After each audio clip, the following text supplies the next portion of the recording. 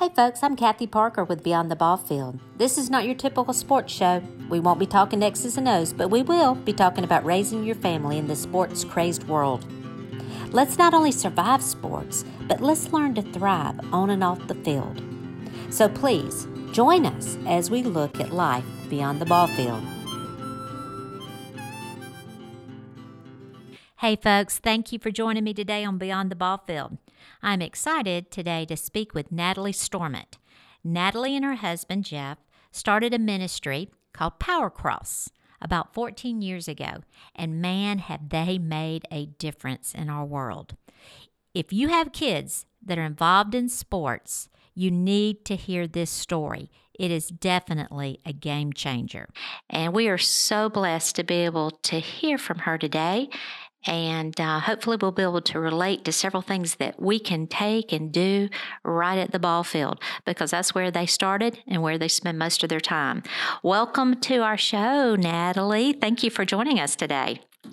Thank you, Kathy. We're always honored to come on and share with people how God has impacted our life and used us to change our community. And 2020 is actually going into our 14th year, which is crazy to think of, but we have been learning and ministering and growing as we've moved on through the Lord over the past 14 years and trying to reshape young men's life using the things that they enjoy, which are athletics and food. And those are kind of our two biggest draws for them. Boys, athletics, and food. They sort of all go together, don't they? That they do, for sure. We cannot have one of them without the other, it doesn't feel like. Well, tell us how you got started with your ministry, Power Cross. Yeah, so my husband and I moved from Knoxville, Tennessee, where we met and got married and had our son, TJ. We moved to Statesville, North Carolina in 1999. And at the time, I was a believer in Christ and had a relationship with Jesus, but my husband did not. Our son was 2, so he obviously did not yet either. Through about 5 years of just praying and really seeking God, we got to a point where I really just kind of asked God to let me out of the marriage instead of stay in it. It was just not a relationship that was productive for me or for anyone. And God continued to tell me to hang strong and to endure. And sure enough, about 2 years later, so it was a long window of time, my husband accepted Christ. And when he does things, he really goes all in. We had been successful business people. I was a professional photographer. He was a Southeast manager for a company and did very well. We had a great house, had nice income, had a boat, nice cars, all of those things. And when he accepted Christ, he felt immediately that he needed to do a 360 on his life. Our son, TJ, was in 3rd grade when all of this took place.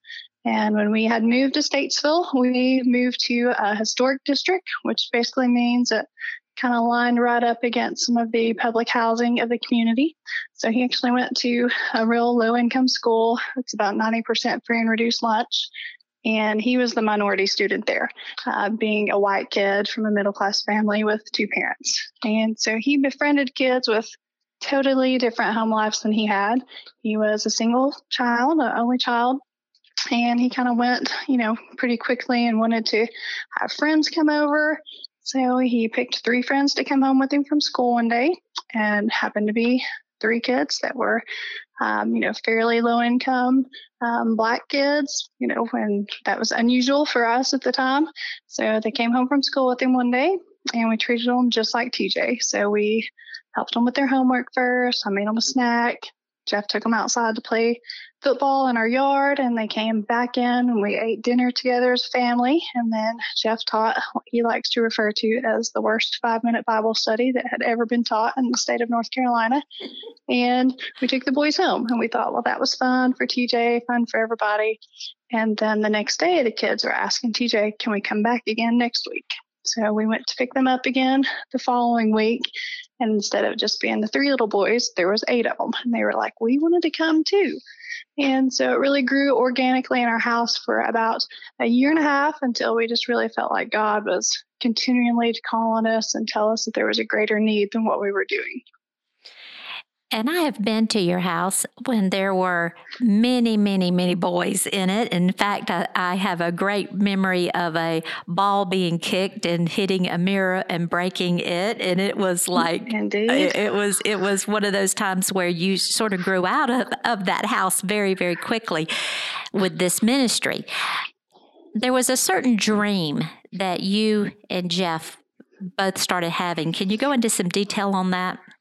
Yeah, absolutely. So for us, when things began to shift in our life and our focus began to be on serving Christ instead of having nice cars and living for basically the world, even though we maybe didn't recognize that that's how our life had been before Jeff accepted Christ. Everyone around us felt like we were crazy. Our family said, "You're not a preacher, you're not a teacher, you're not a psychologist, you have no business trying to mentor kids in the capacity that you're doing." But we just continued to see a need. These kids had parents that were incarcerated or were, working 2 and 3 jobs and never home, and the 10-year-old's taking care of the 5 and 3-year-old. And we just saw such a great need, but we still felt really torn about living the life that would supply for our son, the life that we had hoped for him to have.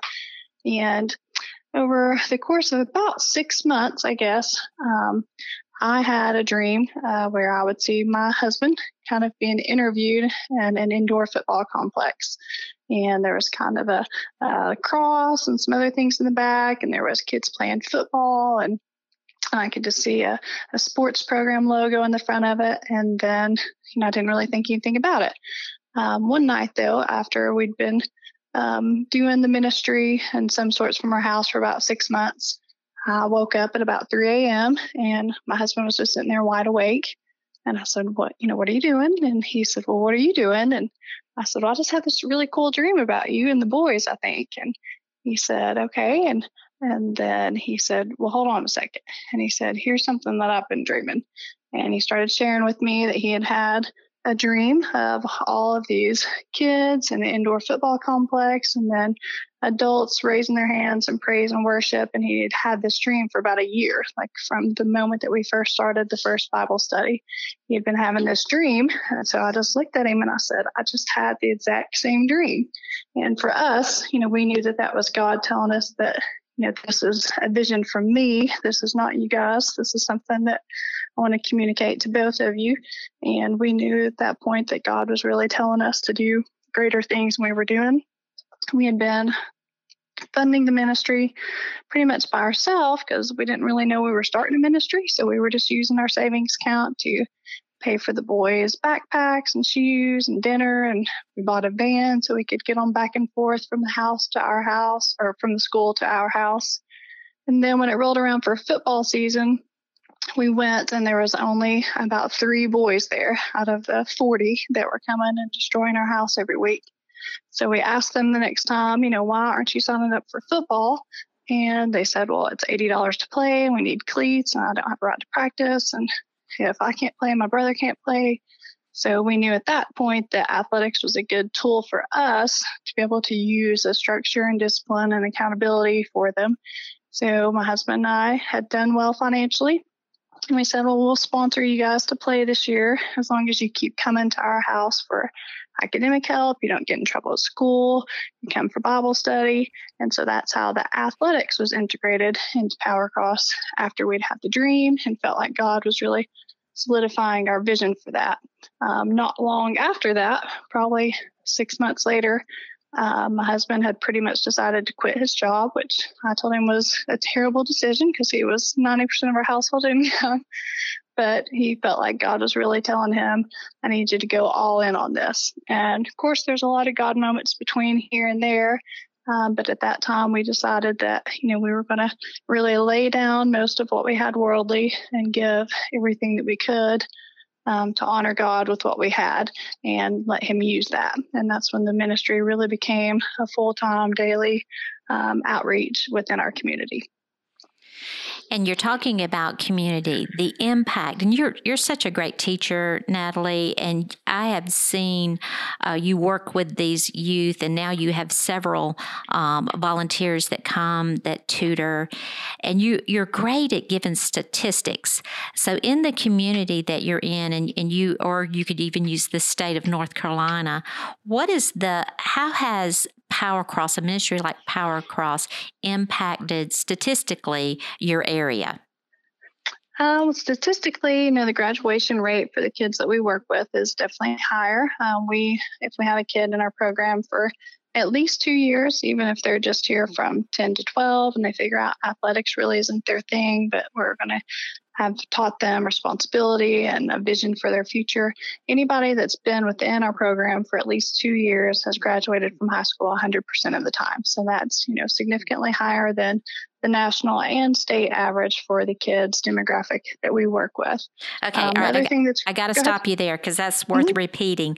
So with boys that are in your program for over 2 years, your graduation rate is 100%. 100%. Yep, 100% right now. And we have about a 65% of our graduates are going on to secondary education in college, 4-year or 2-year school. Got to stop you on that one too. All right. So would you say most of your kids are they Black or Hispanic, or what is the demographics there? Yeah, definitely. We're a higher population of serving young men that are African American and Black. Typically, we're about a 90% Black and about a 5% Hispanic and a 5% Caucasian. We don't have a huge Asian population where we are. So typically we'll have, basically those are the 3 demographics that we're serving on a daily basis. Now, I think I've heard you say before how the state of North Carolina decides how many prison cells to build. That statistic, it was alarming to me. Yeah, so a few years ago, we had done a case study with this organization that's the Bob Barker Foundation, and he's actually a gentleman who provides supplies to prisons, kind of has like a monopoly on prison clothing and bedding and all of these things. It's not the Bob Barker from The Price is Right. And we were doing a study with their foundation, and we found that the way that they are estimating their product line growth is based on new prisons that are going to be built. And the way that they discovered that the new prisons were being built was they basically take an overall look of 3rd grade boys and determine at that point if they've been having truancy at school, they've had in-school reprimands, in-school suspensions, out-of-school suspensions, below grade level, just consistently from kindergarten, 1st, 2nd, and 3rd grade. If they've been one of those kids that kind of gets a star on their folder and says, this kid's probably not going to be an excellent student when he's older. And it's really even more than that. They're basically saying, we feel like in 15 years, we're going to have a spot for this kid to be in one of our prisons. So for us, obviously, that's challenging and kind of traumatic because those are the kids that we serve every day. So when they come through our doors, we're able to look at them and think, you don't have to be a resident there. You can visit, and we take them now on visits to our prison so that they are able to see things in a different perspective than they do on TV and video games. They actually get to see a reality of what a prison looks like. And we try to teach them and expose them to ways, obviously, not to be there one day. We teach them to be responsible young men who are going to lead their homes and not leave their homes in 15 years through poor decisions that they made. But yeah, we just finished building a $17 million jail here in Statesville 2 years ago, actually. It actually just finished in 2019. And that's really hard for us because $17 million we could run for 20 years. So it would be great to have had that investment from the community instead of the need for a larger jail. Okay, so you're hitting this straight on. You're not sugarcoating it. You're just saying, here are the choices. You either invest in this youth right now in the 3rd grade and try to combat some of these social problems that just exist in every community, not in just your community in North Carolina, but every community. You either invest and you try to turn that curve right now, or 10, 15 years, the outcome is going to be and it statistically has been shown. And obviously, if you're working with people that this is their livelihood, providing the products for the prisons, and this is how they're calculating, it's probably worked if these kids are getting in trouble in third grade, this is where they're going to end up. So you're hitting that head on, not making any excuses about it, but being intentional about turning that curve around. Yes, absolutely. We start working with kids when they're 7. That's our ideal age. Now, sometimes we'll have an 8-year-old with a 6-year-old brother, and they're always kind of buy one, get one free at that time. So we'll get the extra one with them. But yes, typically we start at 7 and we go all the way through college with our kids. And we're trying from the first day that we have interaction with them. We understand that our window of opportunity begins to close. The kids are with us for a season of their life. And for some of them, we've had for 10 and 12 years, and they'll carry with us all the way through into their early adulthood. Some of the kids move pretty consistently, or they'll shift from one family to another. They might roll into foster care, or, Power Cross is open to anyone, but it's definitely not for everyone. So we want to make sure that in each moment that we have with them, we're intentional about providing for them a greater vision for their future, helping them understand what a relationship with Christ looks like and how that can impact not only their future, but the future of their families. We definitely see a ripple effect in our boys that get it and understand it and begin to have a daily working relationship with Christ, that it ripples over into their family. But yes, from the moment they walk through our doors, we hold the child accountable for all of their decisions, even at 7. We explain to them if they've left their football gear at home and they say, oh, but my mom did this, then we'll say, your mom doesn't play football. We have to get you understanding that you're responsible for you. And that goes across the board, academically, athletically, behavior, and then, of course, everything we do is centered around teaching them a relationship with Christ. And your structure, you were talking a little bit about the academics and the rewards. What does a typical day look like, and how are they rewarded for making good choices and doing the right things? So a typical day for Power Cross kids, we provide transportation to about 90% of our participants. So we'll either pick them up via bus or a van from their homes. They'll ride their school bus home usually, because our kids live fairly central to each other, but they go to about 13 different schools. So we just don't have a fleet large enough to get to all of the schools at dismissal time. So we'll pick them up from school during the school year, bring them to our facility, and it's just like it was the very first day at our house. They'll have a snack when they come in, then we'll have academic time available for them. Everything's a rotation, so they'll have one group doing academics while another group is having discipleship, while another group is having weight training or speed school or practice for whatever season it is. And then everybody rotates. And then around dinner time, everybody will have a rotation of dinner. And then we start taking them home, typically around 8 o'clock p.m. so that our little guys are usually home by 9. Summers and when they're out of school, it's just an extended day. So they have longer times with us. So we'll do a little bit more in-depth academic support through the summer and help the kids that are really struggling to be able to close some gaps. We'll be able to have, more advanced athletic training, and then also some recreation time so they can just play kickball or wiffle ball or something that's not as sports centered. And then throughout the year, we'll have different events for them. Get to go see live baseball games. Obviously, when Kyle was at Clemson, we got to bring the boys down a lot to watch him play. So we try to go and visit our college alumni that are in college around us locally. We'll try to go and take the boys to their spring practices or their games and help them to have a personal connection with someone that grew up in the ministry as well. We're pretty intentional about not rewarding the kids for stuff that they should do just as a solid responsibility. So you're not going to get rewarded for just doing your homework. Now, on the flip side of that, you have to meet an academic standard to be able to play. We teach them, just like the NCAA and the high school is going to be for them when they get there, that they need to carry a 3.0 GPA. Academic All-American in college is 3.3, so we try to teach them that at a young age. And if they're not meeting those goals, they're never kicked out of the program for that, because then they don't really have incentive to get the grades back up. But they can't play or they can't participate at the full level until we see that there's progress made for where they need to be. As our kids are in high school, it looks a little bit different, and academically we become more of a guidance counselor for them. and ACT and SAT prep and help them with college applications and FAFSA and recruiting and all the other things that go along with that path. Typically, by the time our kids are in high school, they are definitely on track to go to college, and they need more guidance and less actual tutoring and instruction. They've got it pretty well put together by then. Natalie, you talk about FAFSA and those kind of things for those high school students. And, the fact is that our schools do not have enough counselors for the workload of students that need that help. And for a mom who has filled out several FAFSA applications, that is a huge task. And I have heard so many athletes that maybe they're great athletes and decent students and could go to the next level, but they haven't.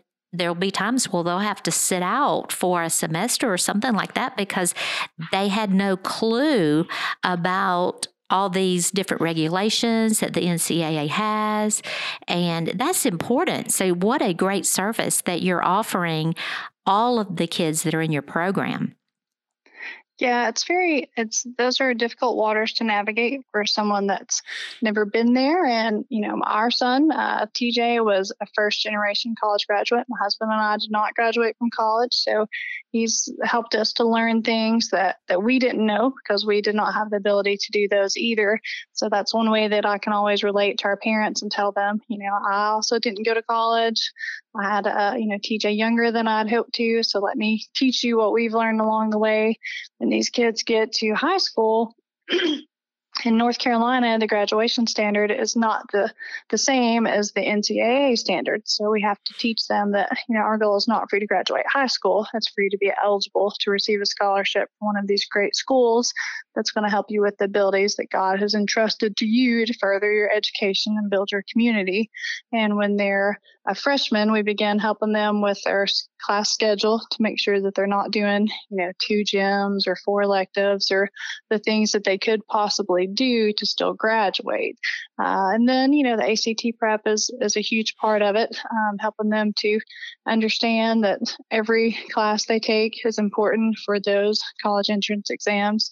And then, the FAFSA is a challenge, especially for a lot of our kids who are maybe being raised by someone different that actually has custody of them. We've got this big chart, unfortunately, that the government has made for us that says who is your parent, so that you'll know, what the parent actually is on your FAFSA form. If you live with your grandma, but your dad has custody of you, but he's in prison and your mom's gone, then who do you put down? So they can definitely get very complicated beyond just what it was filling out for my son, which is, he's got 2 parents, here's our tax information, and go. But for a lot of our kids, their parents haven't filed taxes in 5 years, and then you have the child, he's got to be deemed independent, and how do you do that? So it's very challenging, and yes, it's a lot. So a lot of kids that don't have that support would easily just say, this is way beyond what I understand how to do. And there is, unfortunately, a lot of kids that don't have the opportunity to take advantage of either their athletic or academic skill that's been blessed with them, or just their desire to even go to community college because they don't have that support system around them. So what is the program grown to now? How many volunteers do you have? How many employees? How many kids do you have in the program? And then do you have an idea of how many kids you've impacted over the years? So we launched our second campus in 2017 in Salisbury, North Carolina, which is about 35 miles east of Statesville, and very similar community demographically wise. It's actually a larger population, so we foresee that campus outgrowing our Statesville campus in the coming years. At the Salisbury campus, we'll serve about 90 kids right now. We've just purchased our facility there, and we'll be able to expand and renovate the buildings on our site so that we can have a larger capacity. Right now, that's way more kids than our facility will actually operate, but we're hoping to serve probably 150 kids there in the next year if we get the renovations done on the facility. And our Statesville campus will serve about 200 kids here locally, which is 7-year-old through high school. And then we have about 40 college kids right now that we still mentor and help develop things.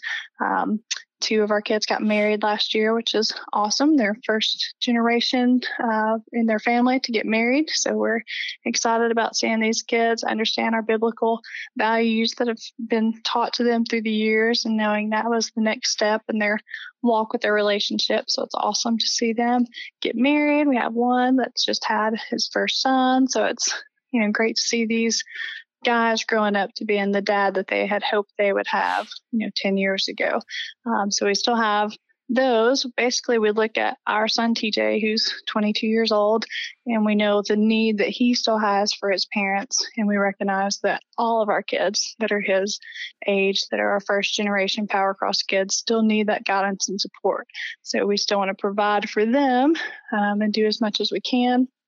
Right now, those guys, a lot of them that are still in college or home on furlough. So we're trying to help them with their athletic development and everything that they need while they're home during this unusual time. So we support them there. So we'll serve about 250 kids here. We have about 20 total employees. That includes part-time and full-time staff.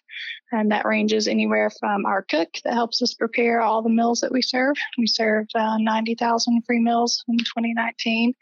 And we got a great cook, Doug, that helps us with that. We have academic advisors and tutors that are some paid, some volunteer, bus drivers, coaches, a little bit of everything in between, and then, of course, campus directors. And we'll probably run anywhere from 20 to 30 volunteers per site throughout the year. Some of those come in and coach seasonally. Some of those come in and bring meals once a month, or they come in and help with tutoring. It really just varies based on the season of need. Our football season is obviously a larger need because you have more kids on the field at one time, and all of our kids play football. So it's our largest season for sure. From July through November, we always need more volunteers than we have. But we've been blessed. It started out with just my husband and I, and then we'd grow to add 1 or 2 people here to help. And for the first 10 years, it was basically just us.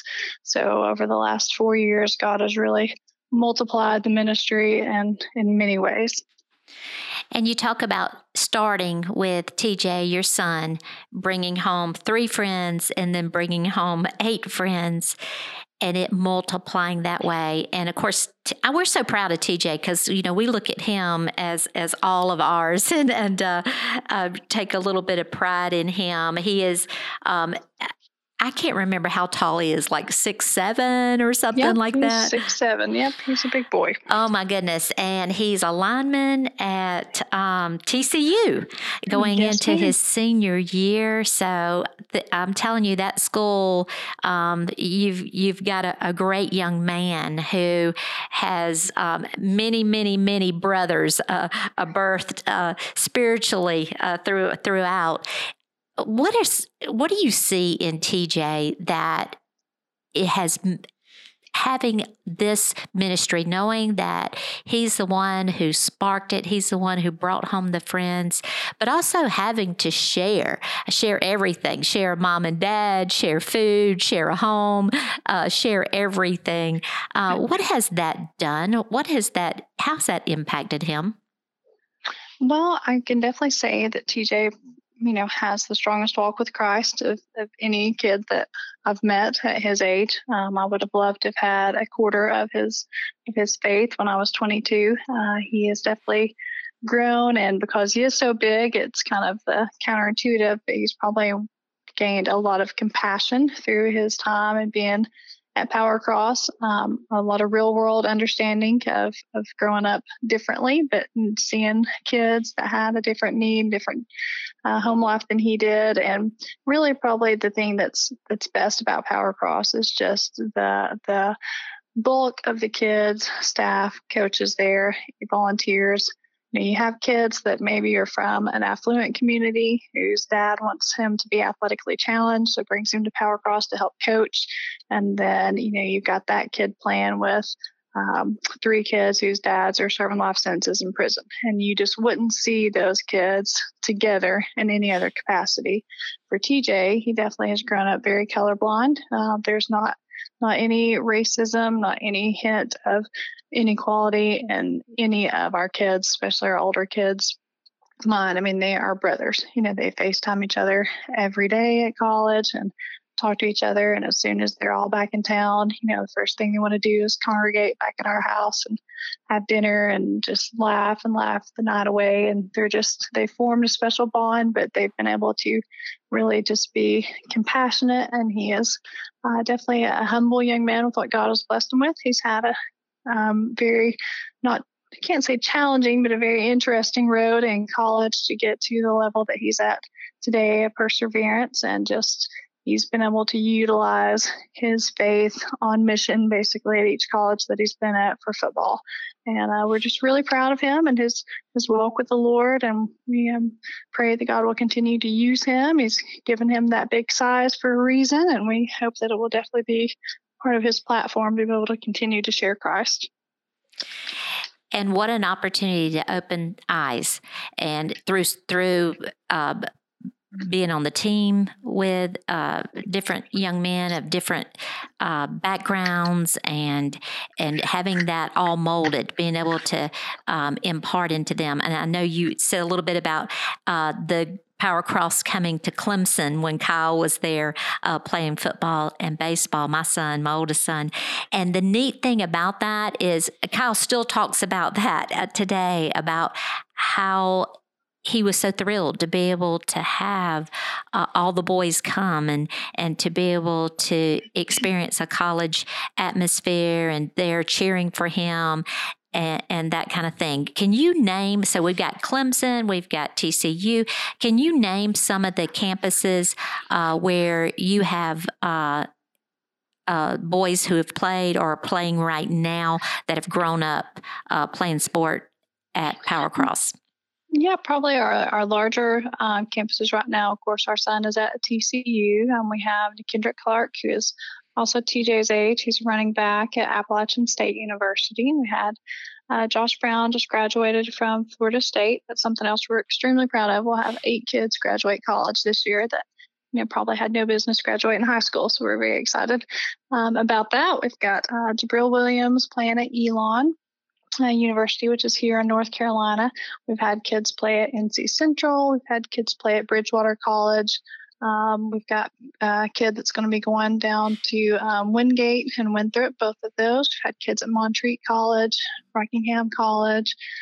Really, pretty much we're blessed in North Carolina that there is a huge amount of colleges here locally, but we have had kids who kind of spread their wings a little bit. We've got a young man playing minor league baseball right now down in the Frontier League out in Arizona. And then we've got Logan Davidson, who graduated from Clemson and was drafted by the Oakland A's, who's home right now due to the virus, but he was out in Arizona as well. We've got kids at UNC Charlotte. Really, we've been blessed to see them go locally, which is great, but also to be able to spread their wings and go a little bit further away.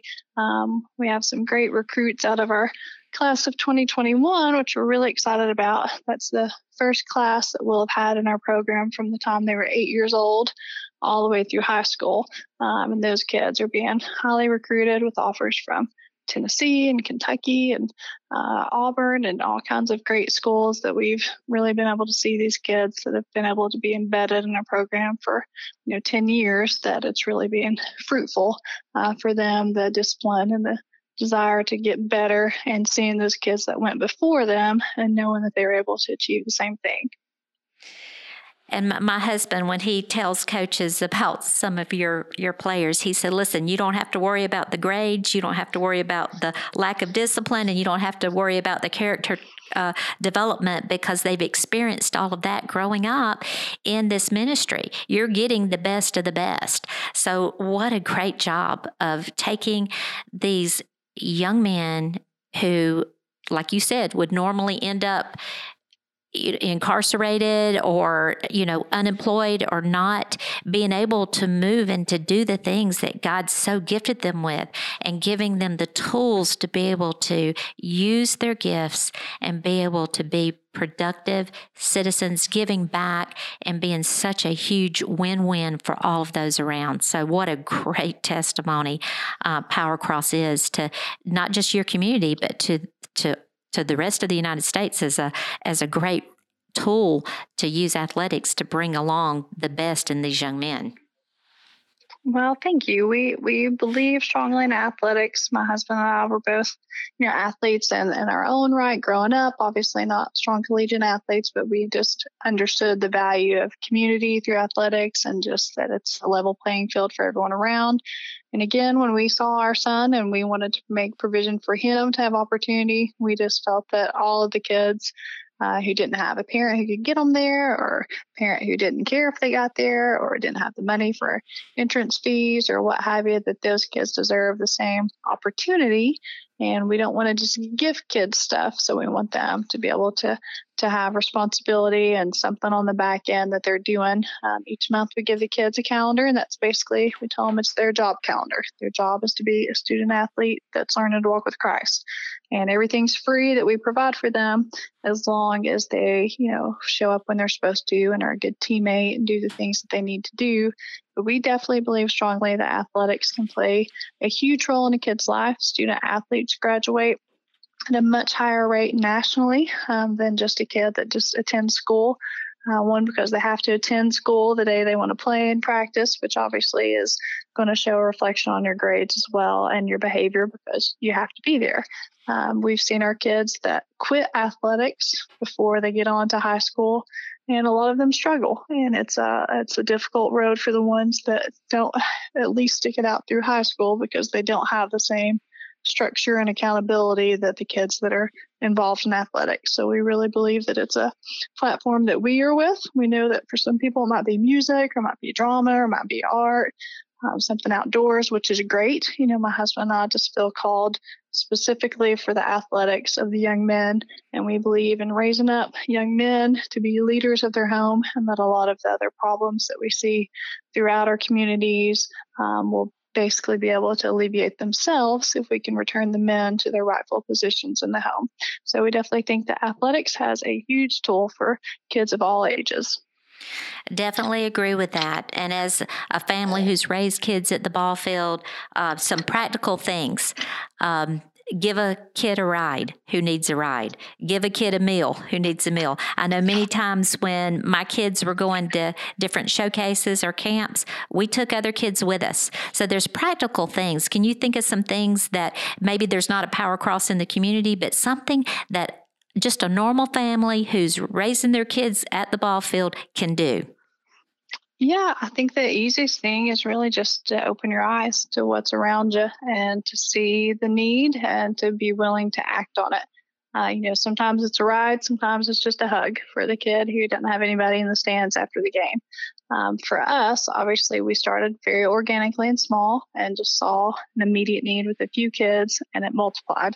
But that doesn't mean that you can't have the same impact on just one child. So like you're saying, if there's a kid that would like to participate in something, but maybe has the obstacle of he's the only child care at home, or he's the main person that doesn't have a ride, or he struggles academically but can't stay after school for tutoring because he's a bus rider, or she doesn't have to be he's in our world.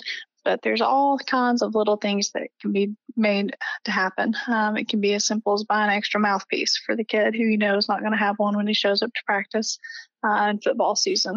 Buying an extra pair of cleats, or even just handing down the ones that you used that are still in great shape. But I think it's not as hard as it seems. It just takes a little effort and takes us out of our comfort zone. And so you have to be willing to maybe be a little uncomfortable, but to serve at a higher capacity if you're willing to do that. And I'm telling you, the reward is so much greater. You're talking about hand-me-downs. I remember giving a whole bunch of Parker boy jerseys to Power Cross, and you took a picture, and it was several boys on the sidelines of the practice field, and they had on all the Parker jerseys, and it's my favorite. It's my favorite picture of all time because it just shows that just a little thing can make such a tremendous impact. So thank you so much for being an example of that, Natalie. And if people want to give and find out more about Power Cross, they can go to your website at powercross.org. Yep, they can go to our website, powercross.org. We also have pretty active social media channel, so you can go visit Power Cross Ministry on Facebook or on Instagram. And those will also be pretty active updates. But yep, we'd love, or if you're local and you want to come up for a tour, let us show you around. We'd love to plug you in some capacity, or if you're just driving through, then just give us a call and we'll be happy to sneak you in for a tour. And that's the Statesville or Salisbury, Yep, North either Carolina side. area. Yes, ma'am. Natalie, thank you so much. You're such a blessing, and just so thankful that we can partner with you in just any way to help do what you're doing. You guys are on the front line. You're making a huge difference in our world, and just thank you for everything you're doing. Well, we appreciate that. We appreciate your podcast and you bringing awareness to ways that people's lives can be changed on the ball field. Thank you, Natalie. Thank you, Kathy. You guys have a great day. Thank you for joining us on Beyond the Ball Field, where we are using lessons learned in sports to positively impact our family and others. And for more information of how you can be a positive influence beyond the ball field, go to our website, beyondtheballfield.com.